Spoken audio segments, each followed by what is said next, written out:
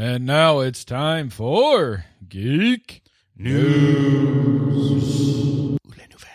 All right. As our news correspondent, what you got, George? Hot off the teletype we have.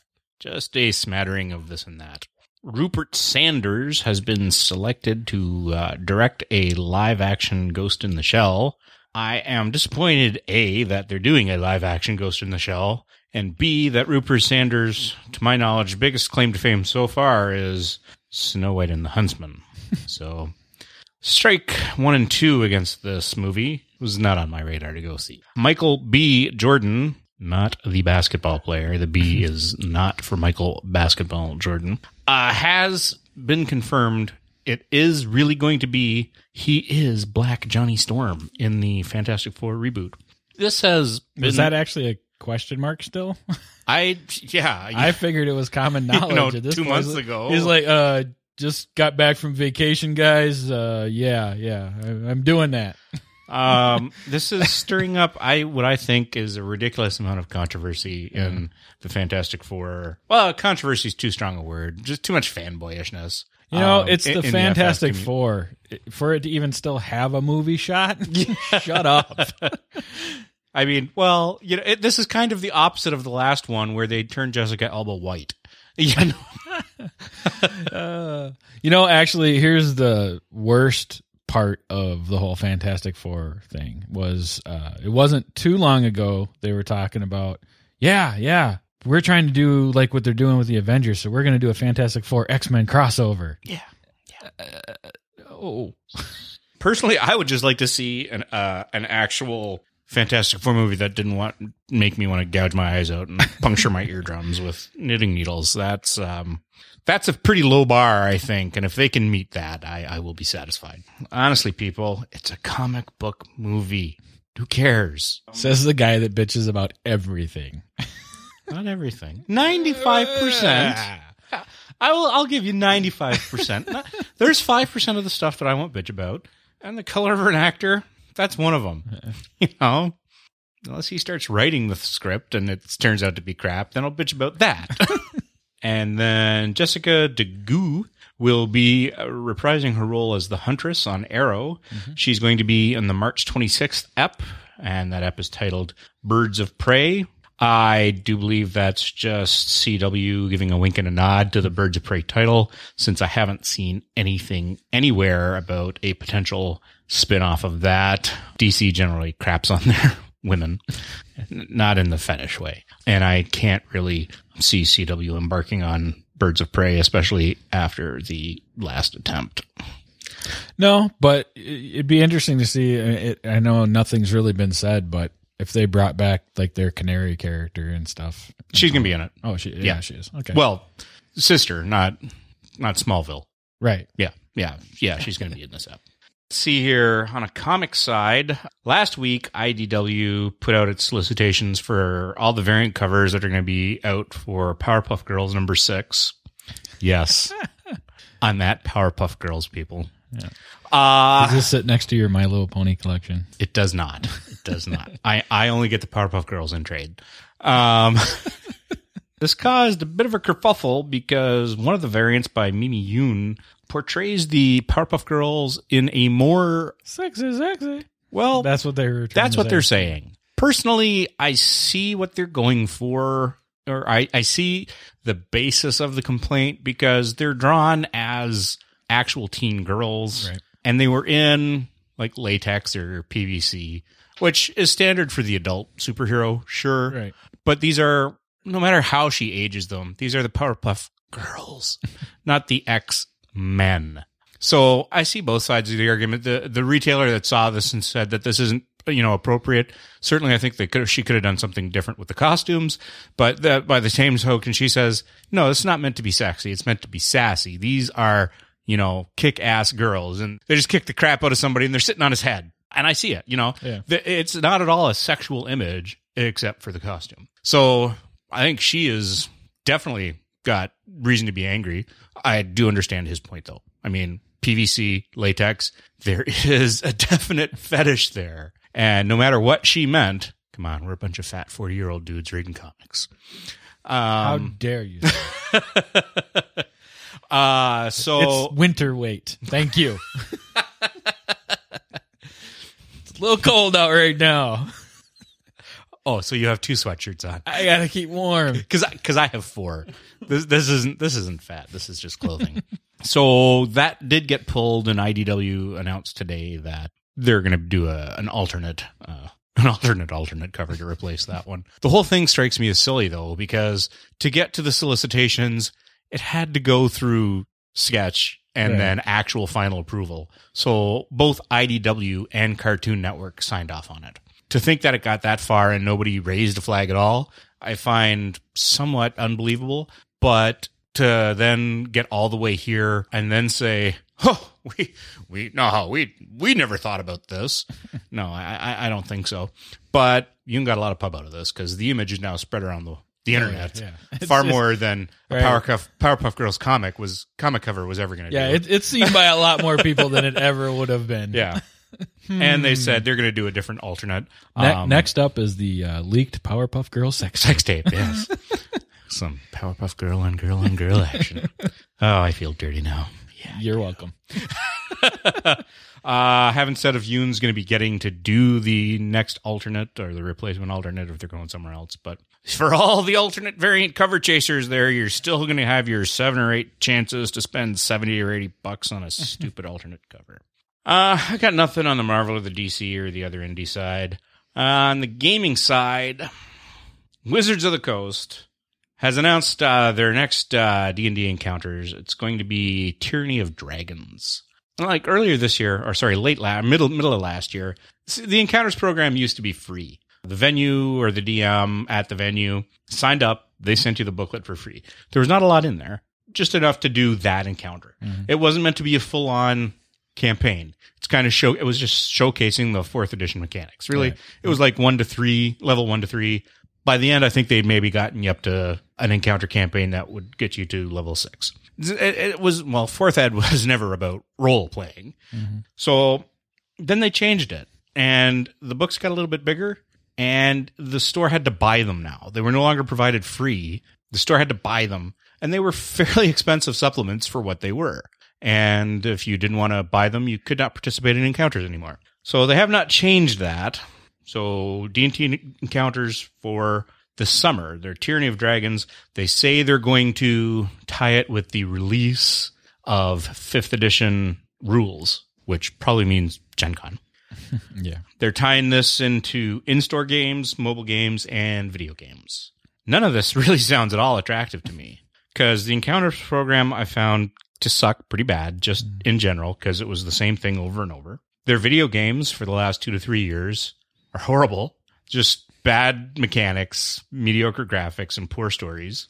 I mean, these are like just not to take away from like good games that are just on the Xbox Live store or the PlayStation store. That's all these are. They're just put out there for direct download, and they're not particularly good. Daggerfall, I'm looking at you. And mobile games. I don't know if there's any licensed D&D mobile games right now. I'm not going to check it out unless it's free. So for the people that are looking forward to this, they say that it's going to be playable either as 5th, 4th, or 3.5. So covering all their bases, just like they're doing with 5th Ed, trying to cover everything. Who knows? You know, like 2 years ago when they announced it, I was like, yay, 5th Ed. Woohoo, I'm going to do some of the play testing. Woohoo, I'm going to give my feedback. Woohoo. Shit, people, it's been 2 years and we're not getting, I'm tired of playtesting because you're not giving me enough, just showing some mechanics here and there. And give me the whole thing. I want to see a whole thing. Well, see, and while you were talking, you kind of reminded me, and this you stopped listening. Yeah. I went back in my head and just counted to 10. Has his lips stopped moving? Pretended you weren't here.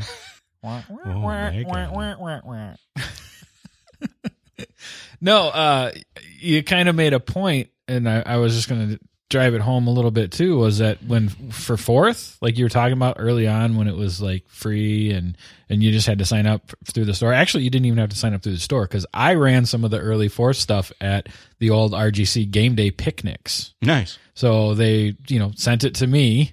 And because we were having a public event, the public event was still listed on their website, but it wasn't at a game store. It was, we were out at the picnic shelter.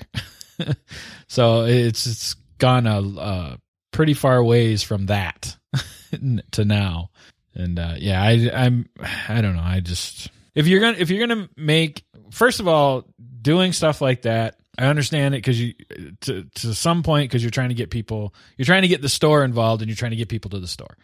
I'm good there, but there are a lot of, like what we were doing, the game days and stuff like that, where you can still get people involved. And the same thing was kind of what soured me a bit on the running tournaments for FFG stuff, because it used to be that I was in there and the store was verified that I would run stuff, but it was pretty much you're talking to me and I'm coordinating everything. And if we can't do it at the store, we can do it at a game day. We can do it, somewhere else. To flipping to, well, the store, it has to come from a store. It has to be bought. It has to be that. And what you were getting in the kits wasn't worth the money. So even if I'm willing to, as an Uber fan, put up some of the money and maybe recoup it in tournament costs or something like that, you weren't giving me enough to get anybody, including the person that was trying to run it and be your cheerleader, enough to get excited about it and continue to do it. I think I did that maybe twice. Mm-hmm. And then I was done. It's like it just wasn't worth the money. Yeah, and the QC that WotC had on this stuff was horrible. Mike would show me stuff like this Kobold, King has this and this and this and this. But then they would give totally different stats and weapons in the loot for that encounter. As you're supposed to have like Cobalt size, small size longsword +1. And there's just it's a masterwork sword. Nothing, and blah, blah, blah. No, and their stats wouldn't line up, their abilities versus their other stats, and nothing lined up. There was a serious lack of QC in a lot of this stuff. So switching to pay for what I assume was going to be the same level of QC, I understand why people really did not jump on that bandwagon. Yeah. I mean, I'm sure in East and West and South and North, where there's far bigger game populations than we have here, I'm sure this stuff is still going strong because, it's D&D. Right. And, I'm sure Mike's going to get the first wave of stuff at least. And I will certainly check it out if he runs something because, it's Legacy. It's my first game. I've played something of all the editions. And I would like to see this be good. But, we're in the middle of a Pathfinder campaign and I quite enjoy that fantasy system. Yeah. Pathfinder is so solid that it's hard to... Yeah, you gotta come good now.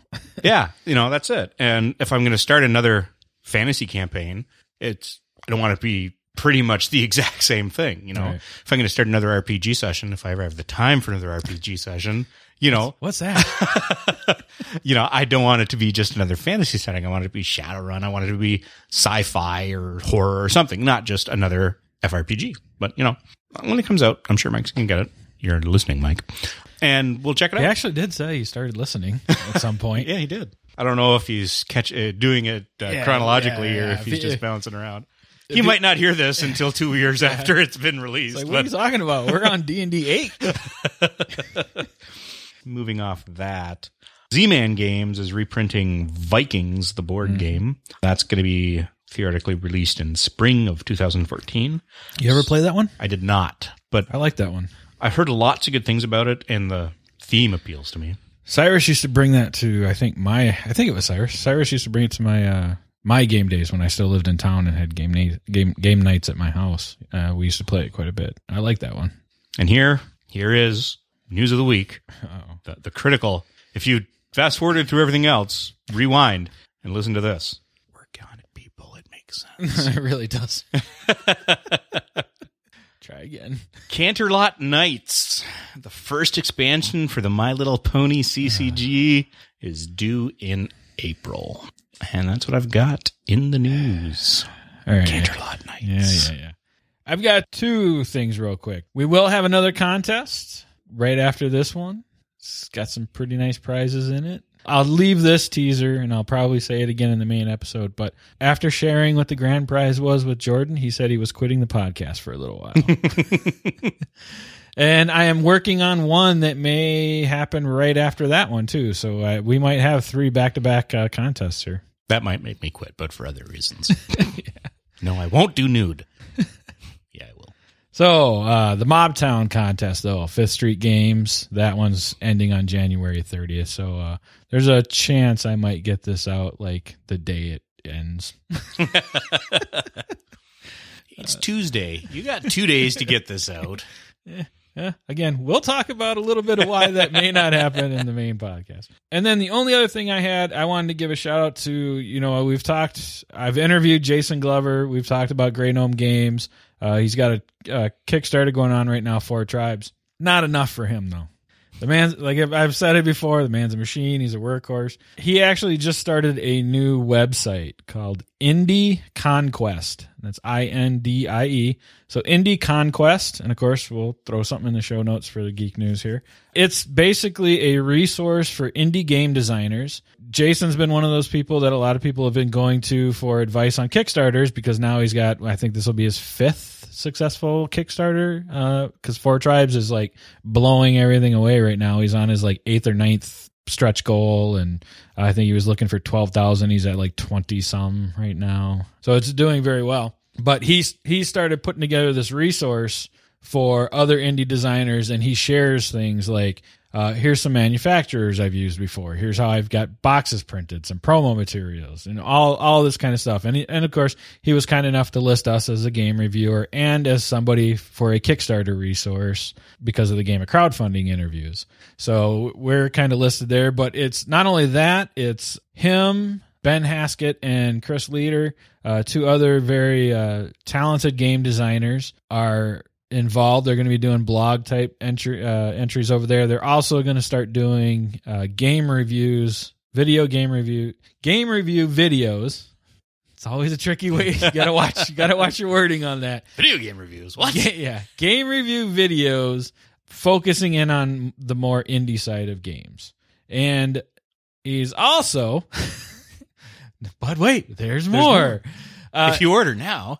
Jason is also offering up his services as a Kickstarter consultant early on. So it's more his service right now, and him and I are talking about some other things, but his initial service that's on the website right now is he'll take a look at your pre-launch page and let you know what he thinks and what you should change and stuff like that, or potentially change. Basically give you feedback on it. And part of that service, he's done a lot of box art rendering for a lot of people in the indie community. So that's a part of it as well. He will do that as well. And he's got like some add-on stuff if you want him to do like cards and other components and stuff and whatnot. But it's a pretty cool service. It's like $75, and he'll not only take a look and give you a bunch of feedback on your preliminary Kickstarter page before you launch or shortly after you launch, but get it before, please. And then, of course, and if you need it, the box art rendering is included in that. So, indieconquest.com. Definitely one to check out.